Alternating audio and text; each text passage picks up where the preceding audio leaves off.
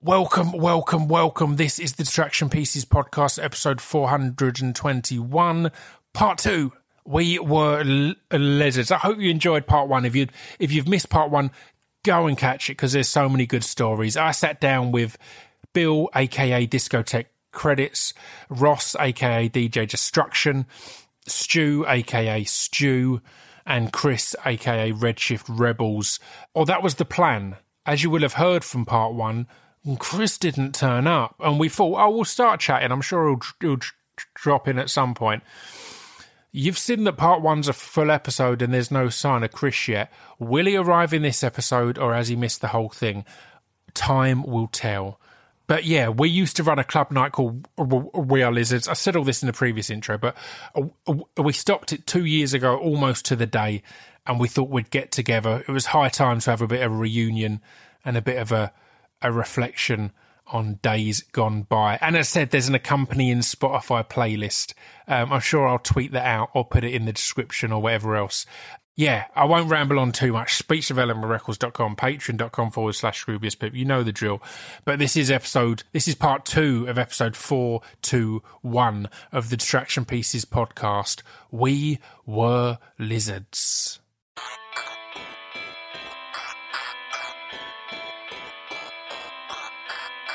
This piece of fiction is the intro to Distraction Pieces. This piece of fiction is the intro to Distraction Pieces. This piece of fiction is the intro to Distraction Pieces. This piece of fiction is the intro to Distraction Pieces.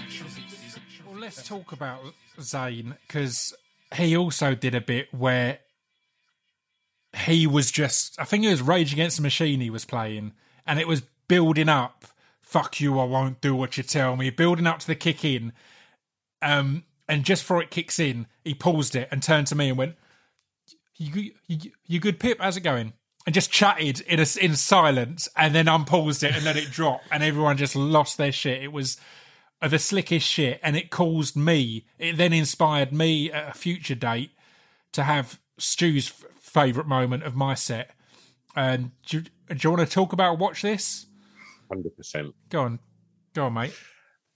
You was DJing, and we was just sort of chatting in the booth in between you, sort of queuing up your songs, and you was looking all pleased with yourself, and it was busy. And I don't know if we've been speaking about that moment when Zayn kind of paused it and just took that couple of seconds and made the little joke of like, all right, and then just dropped it back in. You was like, and you just went, something happened, and obviously as a promoter and a DJ, I've got that. You get that panic when it goes quiet of like, oh shit, what's happened? And I had that split second kind of like gut wrenching feeling. And then you sort of looked at me and went, watch this. And then went to drop it back in, but it just double paused and it went, bah, bah, bah, bah, bah, bah, bah, bah, and then you had to pause it again.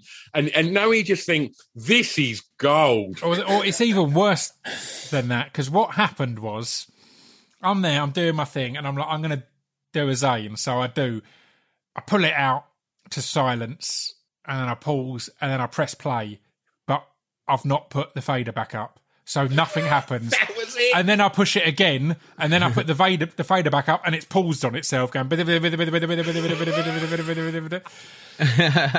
I had to just go back to the start and press play, and it was Watch horrendous. this. It was the one time I was a bit drunk. And again, you've got to bear in mind, I started DJing at Lizards, really. I DJ'd a bit in my bedroom and stuff like that, and I got to go on in prime slots. It felt like when I went up and did the Fringe after already building a fan base. It felt like I'd got to fast forward. I'd got out of all the horrible no crowd DJing to an empty room and got to go straight into I'm starting with Anti up. Everyone's going mental. So yeah, that obviously extended my confidence briefly to beyond my abilities, and that was ripped right back down in that moment. And in another moment where I dropped a track, I was mixing in a track and I dropped it and then panicked because one drum beat had gone in. Oh, it was all I needed. It was all I needed, and it was fucking glorious. One drum beat, and you saw the panic on my face again through my lizard mask, and I was. It was two snare hits. That's all it was. And then I put on the next one. I saw you rushing over, and you went, was that Spin Doctors Two Princes? And it was. For some reason, I had Spin Doctors Two Princes, and I said it was on the wrong track, and I just started, and yeah. Oh, brilliant. Can I shout a couple of like guests that I thought were like brilliant? Sam Duckworth, Get Cape, Wear Cape, Fly. Yeah, what a set.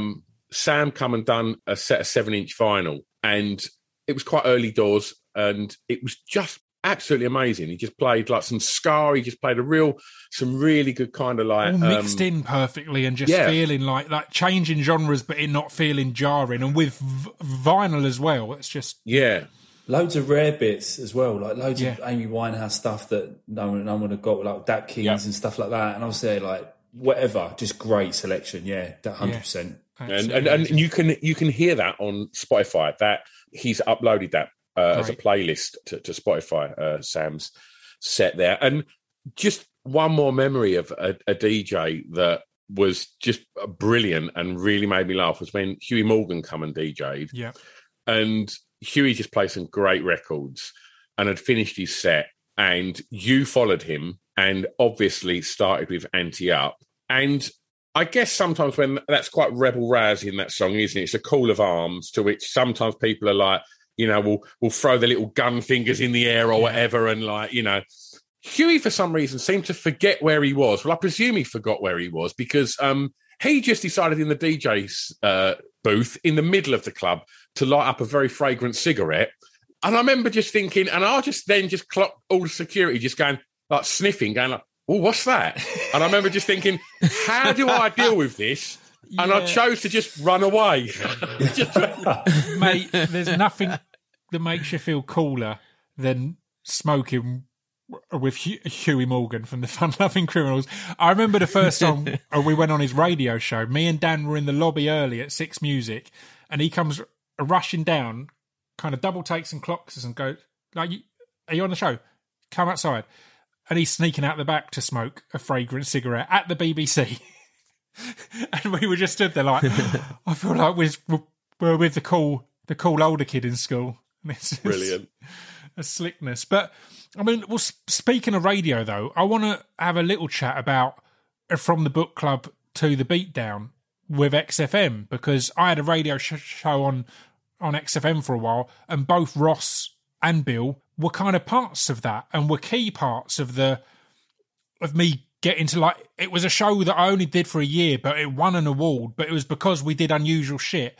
And one section was Ross's Let's Take It Back to the Old School, and that came completely from you scratching that Let's Take It Back to the Old School loop and then going into the Jackson 5 and jump around, all the big party all classics. Sorts of stuff. So you did a few of them on the XFM Beatdown, yeah. on the and Beatdown. Bill, you did one or two kind of like history of certain genres and stuff like that. So yeah, how was that to kind of work on and mess about with? Bill? Go on, Ross. Oh, I enjoyed that because I think I did a KRS-One tribute. Yeah, do you remember doing that? That was really cool, and I really enjoyed doing that, pulling out all the old KRS-One tracks. And you even done a bit of a chat about the history of BDP. Yeah, oh, that was it. On a lot of on the Take It Back to the Old Schools, I'd write kind of a history of them. So I'd tell you where I need you to come down or how long I need you to come out for, and you'd cut these tracks up and I'd speak over them, and it made this amazing bit of radio. Yeah. So we'd start with the instrumentals. You'd be chatting about, say, BDP, KRS-One, and you'd be like, Destruction, take it away. And then we'd just go right through the history of KRS-One and BDP. That was all good. Yeah, we put together some good kind of Lizard-style sets for your show. A little like a 20-minute mix or whatever. Yeah, and Bill done some amazing sets as well, because I remember tuning in to listen to his sets. I remember which was fantastic. When my first set went out, I was in Tunisia and I was on holiday, and it was about 3 a.m, like the time difference, and I went to the bar and I got a rum and coke and sat at the bar listening to the Beatdown live on XFM stream, listening to myself, my mix, and I'm looking around to, like, you're like, I'm on. And no one's there. It's just me. And even my girlfriend at the time was in bed. And I'm just like, just crazy. But it's some of my favourite things I've ever done, because it was you saying to me on a Monday night, Bill, I need this mix on Thursday and I've got an idea of what we can do. Can you do it? And then you just like, right. And like when we did a couple that I'm really proud of. We did one that was like cover versions. So it was like really obscure hip hop covers. Oh, that's the one I remember. A lot of fun brilliant. To do. And like Brazilian and South American cover versions, like hip hop, indie bands covering hip hop tunes and mixed it all together. And that was good because it's really short, 10 minutes, just, fire it off. And then my favourite one, it took a lot of time to do, was I took the original samples of those records and took the acapellas and put them together. So you reconstructed the tracks, which is a quite a wanky DJ thing to do. But you were taking those old funk and soul records. And the favourite one of that was I took the Enya sample from, come on, help me out, guys, from Orinoco Flow. Yeah, from Fugees, and put and I time stretched it and put the Fugees rap lyrics on it. I think you'd done a show before, Pip, about acapellas and the power of the acapella. Yeah. And that acapella is incredible. When you just put it over with no beats, it just really worked. And I think I leaked it and put it out in the end because it was just a cool little 3-minute interlude. But yeah, man, that was just a really good alternative hip hop show, right? And we did fair game to do whatever we wanted, and we did. And that was, they're, I don't know where they live. I need to dig those mixes out and put them up somewhere because it was fun. I was going to say, all the old episodes of the show, I think, are on Mixcloud. Mixcloud, I was just going to say that. They were uploaded. So you can go and I find think it's any of them, XFM. Yeah. Good shit. And another thing I wanted to talk about a little bit was art versus the artist. Because early days, I used to love doing a mix of Chance the Rapper Juice into R. Kelly Ignition. And the more that came out about R. Kelly, I was no longer comfortable playing him in the clubs. And same with Michael Jackson. And I remember that all of us had eased off a bit. And I remember when Carol DJ'd once and she went straight from Jacko into R. Kelly. And I was like, well, Carol don't give a fuck in her choices. But did you guys have much consideration of that kind of thing? Because we were still doing the club night when that big Jacko documentary came out. And things like that. So it was like, Jacko has made some of the most danceable tracks of all time, but there was a period where it definitely felt, I was like, no, I'm not feeling this. Yeah, I had to cut out, I think, for when that documentary came out, because I played Billie Jean and Don't Stop Till You Get Enough. And I think I cut them out for your Billie Jean beat matching bit was one of my favourite bits of your set that you'd do all the time. That was one of the highlights. One of the highlights of my set, and I was like, "Oh, I'm gonna have to miss this now." But I think I brought it back about after a month, and the crowd were digging it. I was gonna say it's different with your set because you cut so many things in and out, so it doesn't feel like it lingers long enough to feel uncomfortable, if you know what I mean. But it's literally in and out, literally for 30 seconds to a minute per track. And if you didn't like it, then gone. Move on. Tough. What about you, Bill? Did you take much consideration on that? Yeah, I think in a world of cancel culture, there's some things that should be cancelled. And I actually do think, like, if you're a good DJ, and I think we all are, you can dig deep and find other records. R. Kelly, specifically, just because I don't even think some of those records are club bangers, but they slip through the noughties period, and the production's not timeless. So I could easily not play that. Yeah. MJ stuff, people still ask for it every weekend, and there's a lot of disco edits and remixes. But I don't know. I've tried to not play them. I do think as time goes on, they'll all just come back because if you separate the art from the artist, the art is. I don't know. We want to get into it. Joker with Gary Glitter as that record in that moment, and it works, but. There's so much undertones to it, why it should happen, why it should not happen. Yeah, can you have a hip-hop night without R. Kelly? Completely right, though, Bill. End of the day, with a lot of it, there's so many tracks you could play, and I just felt, it's... For me, I said Ignition and Juice was, again, that might have been the original idea for the slow section, Stu, because I know Chance the Rapper was doing...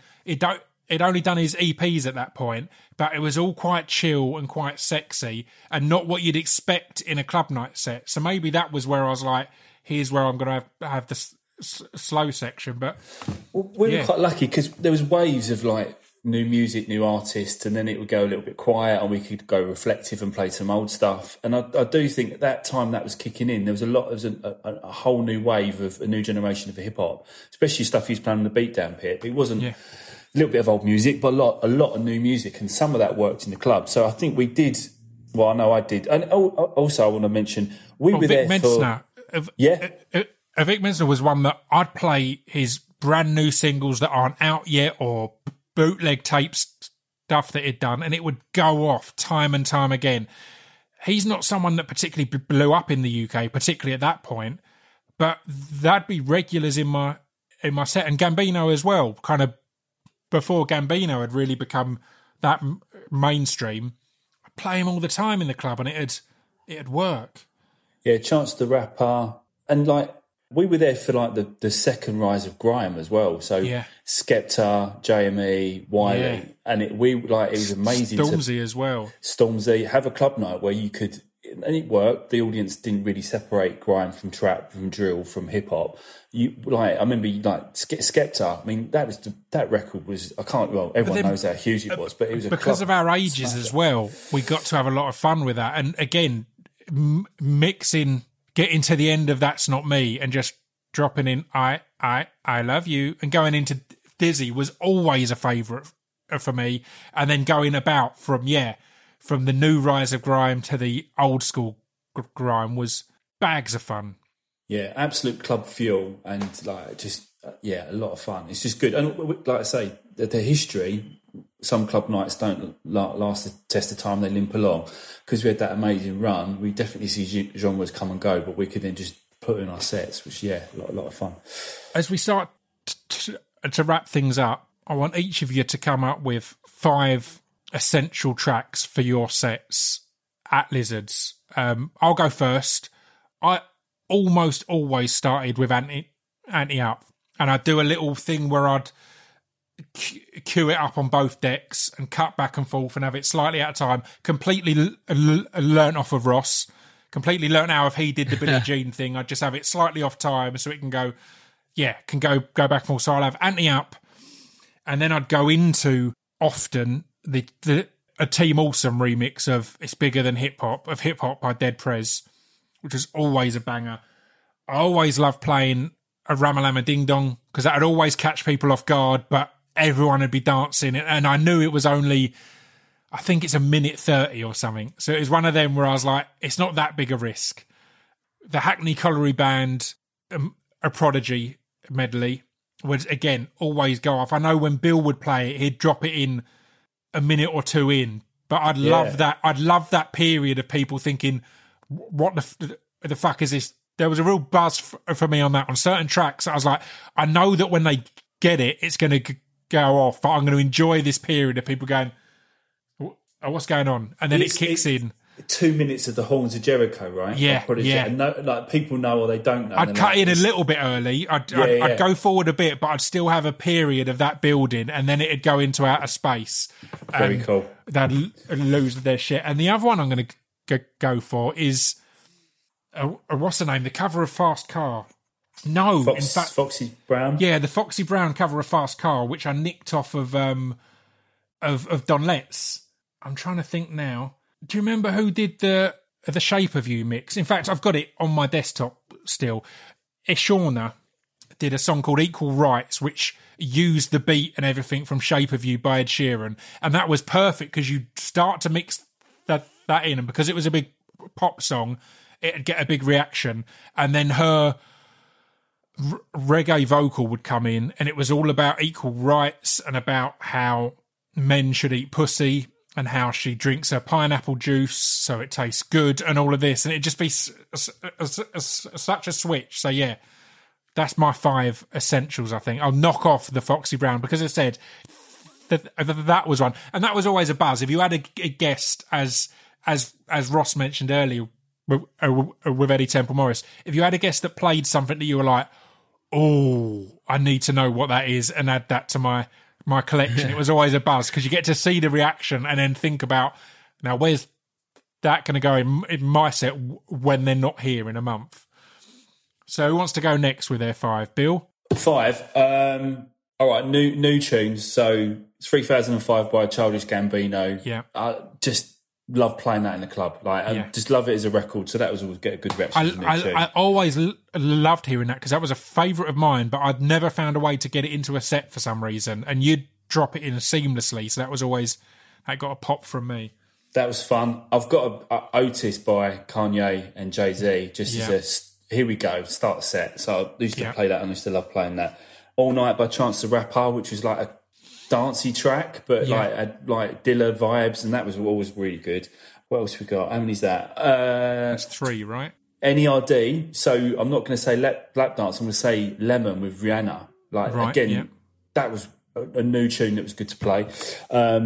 And I did a mashup of Simon Says by Pharaoh Monch and a Jamaican dancehall artist I forget the name of, who made Ting-a-Ling. Oh, God. Anyway, and it was like a dub plate for me, and that saved my ass a couple of times where people are limping along a bit. Or I should mention, if people go on my YouTube and on SoundCloud, I think, there's a load of the Lizard mixes that I made or me and Chris made.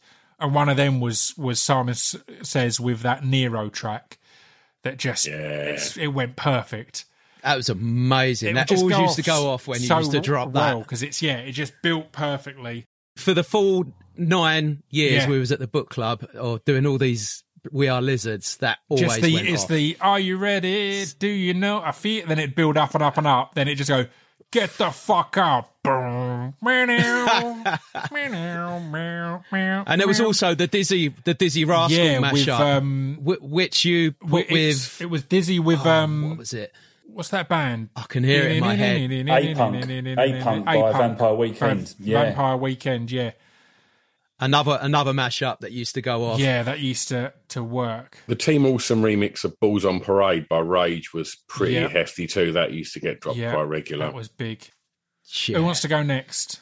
Go on, Ross. Shall I go next? Well, a good... I think my very first set I played at the book club, I kicked it off. When... Was it Redman, Smash Something? That always goes off because it's got a huge intro on it. I know it's one of Yoda's favourite records as well. Another track's probably a mashup that I do live is Take It Back to the Old School, which we spoke about earlier, which got used for the Beatdown XFM show into the Jackson 5, I Want You Back. And you'd always get a massive cheer when that used to drop. And you'd build it. You'd make that, you'd cut that intro in a few times so people would start doing the, and it wouldn't come yet. So, Yeah. And then after that, I'd kind of drop in with Crisscross Jump, and then the place would just absolutely lose it. Another track, DMX Up in Here, always a banger. Always a banger. Rest in peace. How many is that? Is that about 4? A fifth one, Beastie Boys, Intergalactic. That'd go off, wouldn't it? Yeah. Another banger. Yeah. But in my sets, it's difficult to say because I'd have about 40 to 50 tracks that I'd drop in a 1 hour set. In an hour long set, you'd get 40 to 50 tracks comfortably. I'd often film a bit and then be like, I'm going to go out for some fresh air, thinking we're about half an hour in. It's like, he's 7 minutes into his set. All right. I didn't realise. We used to have a running joke, Pip. Do you remember? We used to go, what records are you going to play tonight? And then we just go, well, Ross has played all the records. All the records. Yeah. They're all played. Ross has played them all. All of them. Have to play a few of Ross's again. Stu, what 5 have you gone for, and what now? That's what I call music compilation. Are they off of? They're not on a NAG compilation. They're on Hot Joints. God's sake. Hot Joints. So killer, no filler. Absolutely, mate. Red hot. So I'm going to go for. So obviously my set was early doors, so I could get away with playing some sort of slower stuff that had a nice vibe to it. So I used to like always playing Only Love Can Break Your Heart by St. Etienne. It's a wonderful record that I've been playing that for 30 years. No, You Don't Love Me by Dawn That Penn. was your trademark of course. Track. We'd know that. Great record. That Stu was on. And it is a great record. And, it's got that little kind of stabby bit at the beginning, but then as soon as that snare drops and the bass drops in, it's just, everybody gets their sexy on. And it's like, it's a good little kind of 9:45 tune that starts to sort of pick things up and get everyone to the floor. That has a very similar kind of feel to it as my third track, which will be Beats International, That'd Be Good to Me. Mm-hmm. Shout out to Lindy Layton, who come and DJ'd many times, who vocaled that, and what a killer DJ. Such a great good DJ. Yeah. Really good. So I'm going to go for Beats International. Obviously, that's, for those that don't know, that's Norman Cook as well as Lindy. And the other tracks, I'm going to go for All This Love I'm Giving by Gwen McRae, bit of a club classic from the late 70s. And I'll probably finish with Lauryn Hill, Do What, that thing. Yeah, that would always go off. Yeah. I love it. Well, again, before we wrap things up as well, let's get a couple of worst guests. Oh, my God. Chris Glasson has genuinely just entered the chat as we're about to end. I did message him. I messaged him as well. Oh. As if you've turned up as we're wrapping things up. How's it going, mate? Oh, I'm so sorry, guys. You skiing? No, I just feel so bad. I've just seen both Been messages. snowboarding, yeah. I've been skiing, yeah. Oh, man. Oh, I thought I was doing the graveyard set, obviously. Can we leave Chris to finish up and we go home on a podcast? I don't think that works, really, does it? That's all good, mate. Oh, guys, Chris, I'm so sorry. define resident for me. Resident. If you're a resident, what does that mean? Being there? Being reliable, being there. But, I mean, I was never either of those two things. We were just about to talk about the worst DJs that we had there before we wrap up. But is there any memories that you'd like to sling in or moments? Because we're 90 minutes in at this point, mate. So the lights have been turned on. The security have started getting everyone out. I have no memories. I have no memories from Lizards because I was always so drunk. Plenty, even from the sweat dripping from the ceilings at Southend when we did pre-book club, when we did Lizards down there. I thought that was amazing. I was playing some of Bill's songs the other day and just thinking always liking his selection of tunes and obviously always fearing coming on after Ross as well. When I have a little cut up in my studio on my own, a one-man Lizards party, I regularly end up dropping a few of Bill's mixes and his mashups that, there's some gold there, right? Yeah, you will. Yeah, we'll have to reinvestigate, have a look at those records again. Yeah, definitely. But just one other personal memory is I remember getting punched repeatedly in the stomach by a drunk punter. A girl had come in the booth. She just started punching me in the stomach because I didn't know some obscure Irish band she wanted me to play. Obviously, no doubt the time where you pressed pause and turned your own thing off. We got into that. There's nothing worse than being attacked, in and around book club. That's horrible. The thought of just walking out of a night. That's what we're ending on, mate. That's what we're ending on. So it's good that Chris has turned up. But yeah, you're completely right. And I think me, Chris, and Bill got a good unspoken thing going on for a while where if one of us was DJing, the other would be by the gate. So we would take the request or stupid comment and then we'd just come over and whisper and just say, shake your head and I'll go back and say you haven't got it. Oh, yeah. Just because it stopped us having to deal with it. Because again, it's not a jukebox. And I know that sounds kind of wanky and arrogant, but the reason we booked all of you guys was because we trusted your selection. So again, it's different if the club's dead, but if you've got the full dance floor going crazy, you might not play what this one person has come up and requested because it's working. And they'd often not understand kind of the nuance of a bill set, like the way it's planned to go up and down and change genres. You can't just go stop that and play another song unless you say watch this beforehand. But yeah, I thought that was a good thing that we developed in the last few years of covering each other's backs, because there was a period where you just watch on and see a DJ who's trying to get onto the next track or decide what to play next, having to deal with drunk people going, can you give a birthday shout out? and so on and so forth.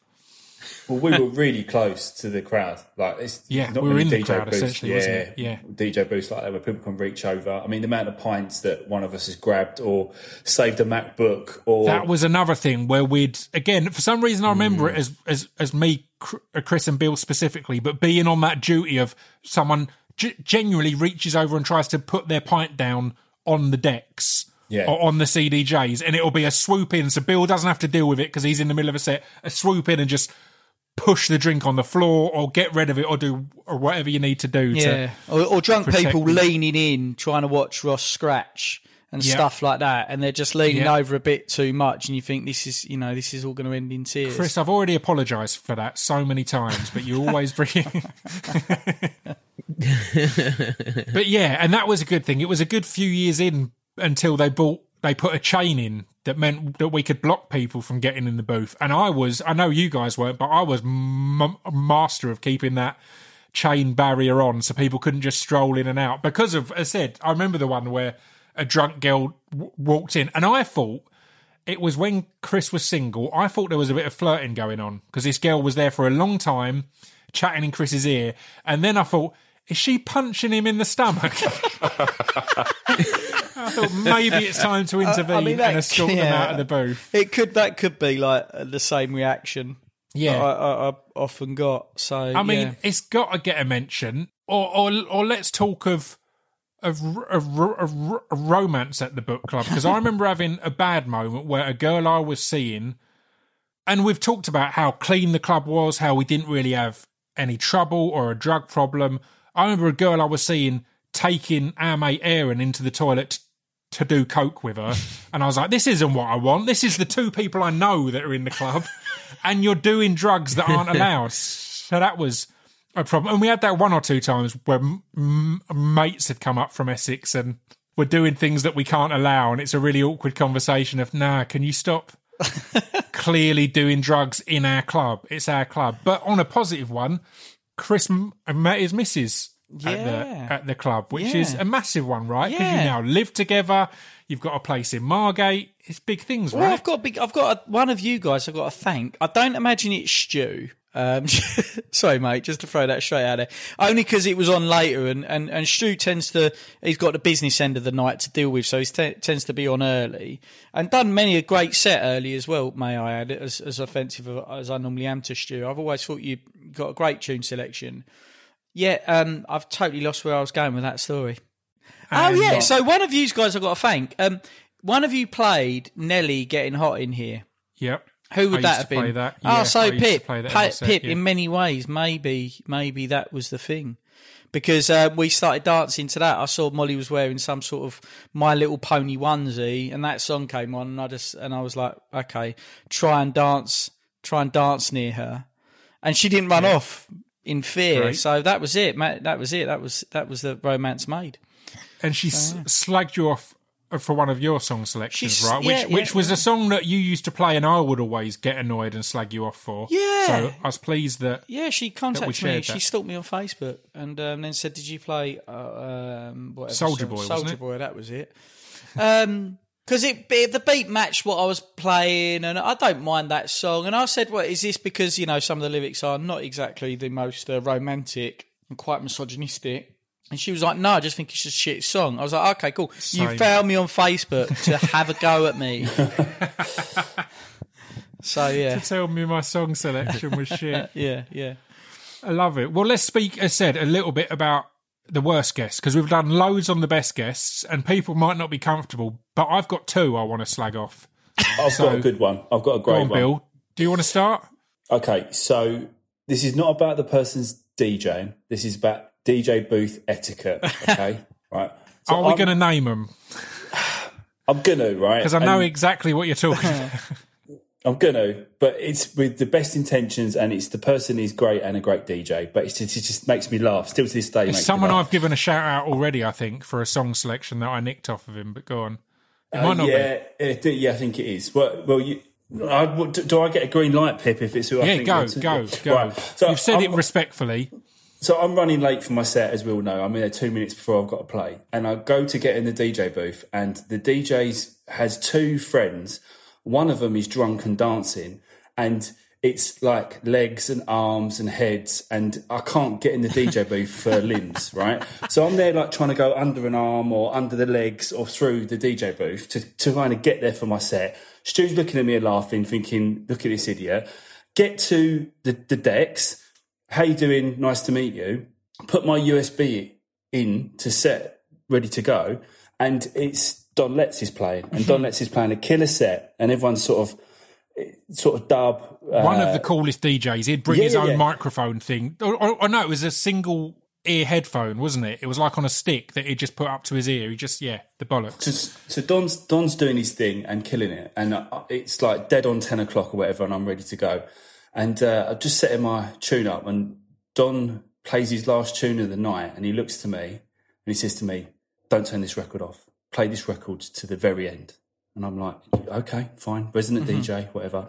Hits play, and it's a 10-minute dubstep record. So 10 minutes of my set is just wobbling out. I'm just standing there.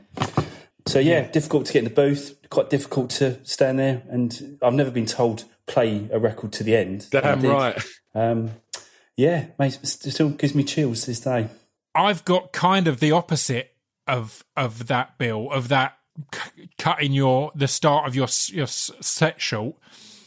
When we did Brighton and we had Africa Bambaataa, very excited, a legendary DJ, iconic, but it had been set up through the club. So the club had kind of lined him up. So he was unaware that this was our club night. So I'm on DJing, I'm going on before him, having a really good set, and there's a lot of people there who are there for us and a lot who are there for Bambaataa. But it was a club night. It wasn't like it was a gig. It was a club night and he was the headline DJ. I'm playing my set. The guy, his hype man, comes on to set things up. I was like, "Are you ready to go?" He's like, "No, play a couple more songs." I'm like, "All right." So I'm playing more songs. He says, like, fill X amount of time. So I'm playing away. Still haven't finished my hour, but he's setting up around me. And then when he decides he's ready, he just turns it off mid-song. What?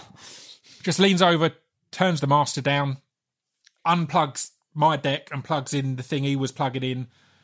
And so there's a good few minutes of silence as he sets up, and then he gets on the mic and is like, "Are you all ready for Africa Bambaataa, one of the greatest DJs, the man who invented hit," and all this appropriate stuff. But it was a mind-blowing one for me as one of the organisers and the person whose face is on the flyers to have a guy just go, "Right, you're done. I'm setting up now." And then it wasn't a good set. I'd never seen anything like that. It blew my mind. As I watched him unplug the deck whilst you're still DJing, I was everyone in the room what's going looks on? around. I'm having to be like, all right.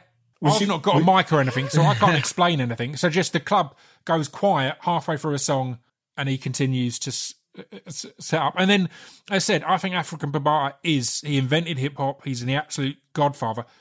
It wasn't a great set at this point.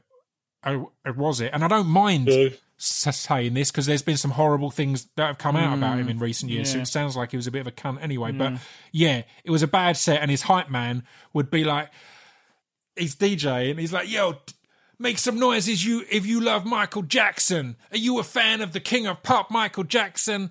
Get everyone to make some noise." And then he'd drop like "The Girl Is Mine" or like a slow Michael Jackson song, like a romantic one. They're like, "What are you doing? Why have you done this?" Ebony and Ivory or some shit in a club at 1 a.m. So that was a worse DJ for me. And the other one that I had come to mind was when Stu DJ'd for Madness.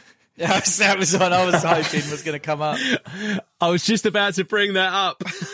Because we'd booked Madness, and it turns out they'd planned their tracks but didn't know how to use decks. And that was a thing that we encountered sometimes, because we'd book a real variation of people. Some of them, it'd turn out are masters, and some of them are song selectors, which is absolutely fine. You don't have to mix it.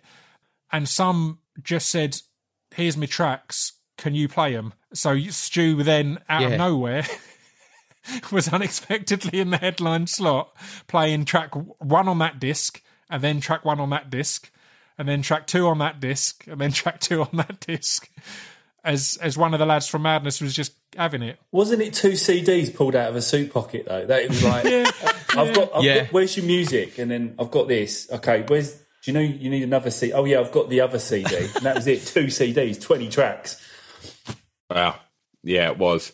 And I mean, to spin that, can I just say that when you did book guest DJs, and you wasn't going through agencies getting the club DJs that are DJing at every other venue. You're trying to kind of dig a little deeper, or you're pulling favours. Sometimes it's not what you necessarily get. You get the name, which the venue would always put pressure on us to kind of deliver names.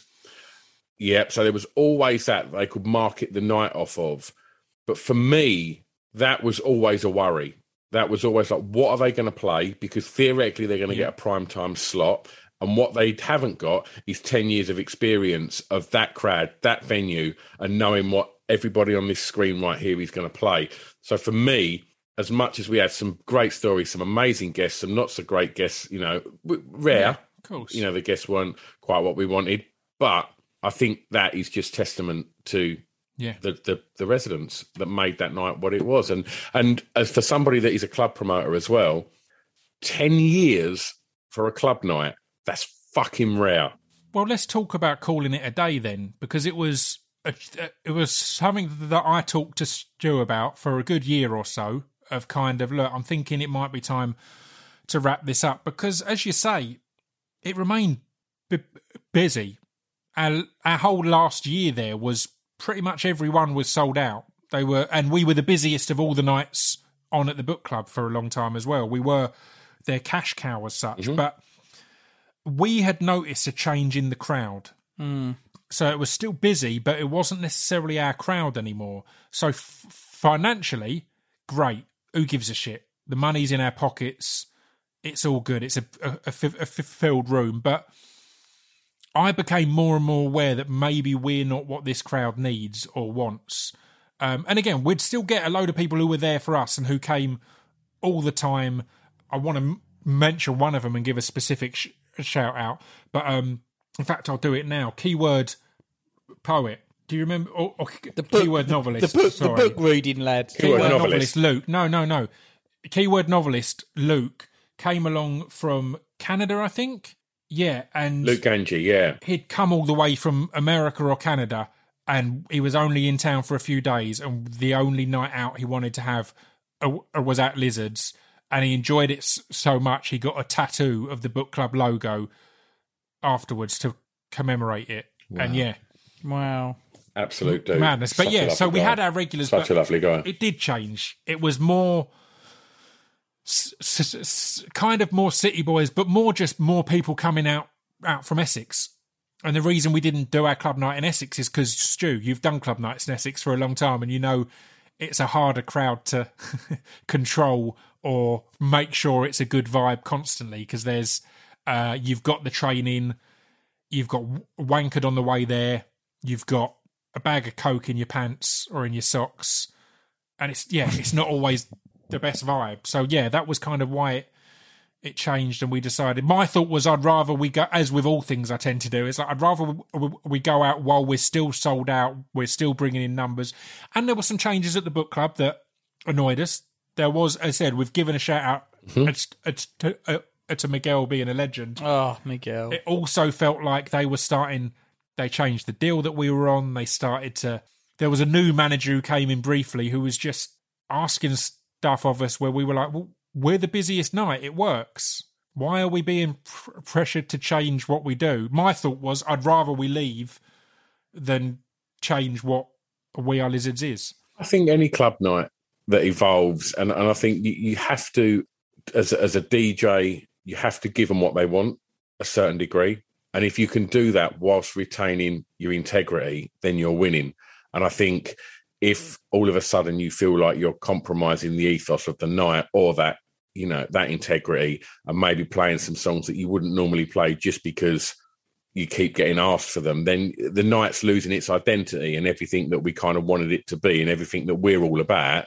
So I think that was one of the things that, I took from it. And, it was financially great, but I'm glad that we'd done what we done and just went, look, 10 years, we've had a brilliant time. We're still all mates, let's quit while we're winning. Yeah, I agree. Well, that's kind of where we wrap it up. I think two things. I think at some point we should maybe do a one-off. I miss it, man. I miss it. I whether really that's do miss the fun. Again, I miss just with you, seeing everyone really. and listening absolutely. to these sets. But part of me also thinks maybe we do a one-off in my studio and find somewhere where we can stream it live, and we just have a little a Lizards a reunion and party. Am I allowed to drink over your turntables? Yeah. All right, cool. Yeah. Fine. We can have a right old time. So we'll talk about that and figure out how we can do that at some point. But you say we're all still friends. Let's wrap things up with that one night where Chris and Stu weren't friends anymore. Stu, would you like to? I thought we were close all the way through it. It was just it was just weird, and I still don't know it, because obviously of all the people here, I've known Ross since we were kids, but obviously Chris and I work together. We do the clothes label, we do the podcast. We're thick as thieves, and probably know each other better than we probably know a lot of the other guys on this call here. And so one of the things I never expected was at the end of the night, when you're just walking back to the car, everybody's been paid, everybody's had a great night, everybody's had a couple of drinks. Chris has had probably a lot more than everyone else. Normally he used to hump my leg. He would be in the DJ booth when I was DJing and would fuck my leg like a dog. That hadn't happened that night. So he put a weird spin on it, and just as we was walking to the car, just run up and just soccer kicked me in the leg. Just treat me and keep miserable, mate. I honestly, sure, I can't for the life of me. It just came out of me. It was all the year's karate training. Ross knows what it's like. Ross is a loaded gun, and it just came out. So you did that big kick, and then we got in the car, and Stu was clearly quiet and grumpy and wouldn't talk. And then you made a joke about his either a mate or a relative had died recently. It was his nan had died, so he wasn't talking to you. And Chris said something like, "You sad about your nanny dying," or something like that, which just meant Stu remained quiet. And me and my brother were in the front, just hearing Chris going, "Oh, I think he won't look at me." And he was like, just continuing to have the conversation with Stu, so angry he's looking out the window and not talking. And then we dropped off Stu, and Stu was like, "See you later, lads," and just out the car and into his house with no. Oh mate, I'm sorry. I'm really sorry. I misread the situation. It's only the fact that I know how much of an idiot he is that he wouldn't normally do that. It was a classic. It was a classic. But I've never seen Stu that angry. And to be fair, when we were driving Chris home, he was then equally offensive to me and to him. It was a rare night for Chris. By the end of the night, both of us were just like, "See you later, mate." Just get him out the car. Get him out the car. But consistent, mate. Chris, you've not been here for us talking about the key role that you played as a brilliant DJ Bez. On early or late, but also exactly that as our hype man, just being there to bring all of us up. My DJ sets, obviously when we were DJing together, but also afterwards, just having an excited, drunk Chris going off at tracks just gave you that confidence of like, this is the way to go. So yeah, I don't want you to feel like all we're talking about is that one. Oh no, negative whatever. We've praised all the positives when you were on the ski lift. I couldn't have had. I had such a great. I couldn't have had a better time those 10 years, guys. So yeah, I mean, you're all great DJs, good friends, and I'd love for us to get together and have another blast. Yeah, well, you missed us selecting 5 tracks each, and we're out of time. So you're just going to have to go with Fats and Smalls as your classic. What's wrong with you? But yeah, it's been a pleasure, gents. Bill, thank you for coming on and having a catch up. And what are you up to? Let's get plugs in. Where can people find more and keep up to date with Discotheque credits? It's all back on. So post-pandemic, people want to go out to party. So I'm doing the pool parties over at the Ned at Bank, which has been really good. Nice crowd over there. So shout out to Johnny and all those guys. We start a new night in Knightsbridge on Friday night. We're doing a Spirit of Disco night at a new venue called Percy's. So I'm booking the DJs. Sam Redmore's going to come down and play for us, which is looking forward to that. talking to Ross about Ross coming down in November, so we'll work that out. And then, just I've been doing London Bridge Rooftop, and I put some garage music out over summer. So it's busy, more busier than ever. So as one thing closes, you kind of think about what is next. So basically, We Are Lizards closing is the best thing that's happened to me in the last couple of years. Where can people keep up to date with all that you're doing? You're on Instagram. You're on just Discotheque Credits, SoundCloud. Where all my mixes are, and there's a Bandcamp. It's out there. There's naughty bootlegs out there if you want to go and find them. If you're a DJ. Ross, how about you, mate? Yeah, you can keep up to date with all what I'm doing on my social medias. And it's DJ Destruction, right? Yeah, on Instagram it's DJ Destruction UK, and Facebook you can find me. But if you want to watch some of my DJ sets, check me out on YouTube. There's lots of sets on there, from disco to funk to old school hip hop, Lizard style sets. I'm always updating that. And I've got a record out as well at the moment. Just a little plug. Amazing. Yeah, so I've got a few copies left, only a few left on the Bandcamp, which is a label I've set up with a good friend of mine, DJ Specific, on Wisecut Records. So go check out the Bandcamp, and it's a mashup of old funk and breakbeats, old school hip hop. So if that's your thing, go and check that out. Yeah, look forward to seeing you guys again soon, and having a bit of a get together.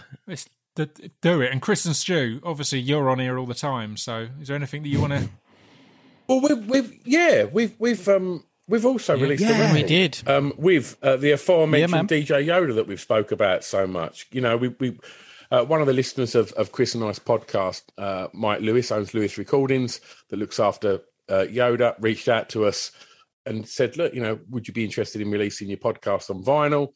And we spoke to DJ Yoda about his top 5. Was it Golden Era hip hop tunes? Golden Era hip hop, mate. It was incredible. He ends the vinyl with saying "fresh," so it's perfect for scratching because he'd always wanted to do that. Genius. And the artwork and the album is just looks absolutely incredible. My cousin Drew did the artwork, which was a play on Strangely Planet Rock, I believe. Shout out to Robbie. And shout out. Renegade to Funk. Thank you, Stu, for clarifying that. Yeah, it was wicked. It was so fun recording with him, and just another one of the amazing DJs we had come and play for us. And that's available at Rough Trade on vinyl and picture disc. Amazing. Cool. Well, thank you very much, gents. It's been a bloody pleasure. Nice one, Pip. Nice one, Stu, Chris, because it's you guys that started it. You know, we all come together. It was a great run. It's like, even looking back at that playlist, like, it's nice to try and put 100 tracks together that sum up your mates' DJ sets and the music we played. We kind of cracked it. Yeah. As I said, there's a 100-track playlist. What's it called, Bill? It's called We Were Lizards, in brackets, Hot Joints. Amazing. It's been a pleasure, lads.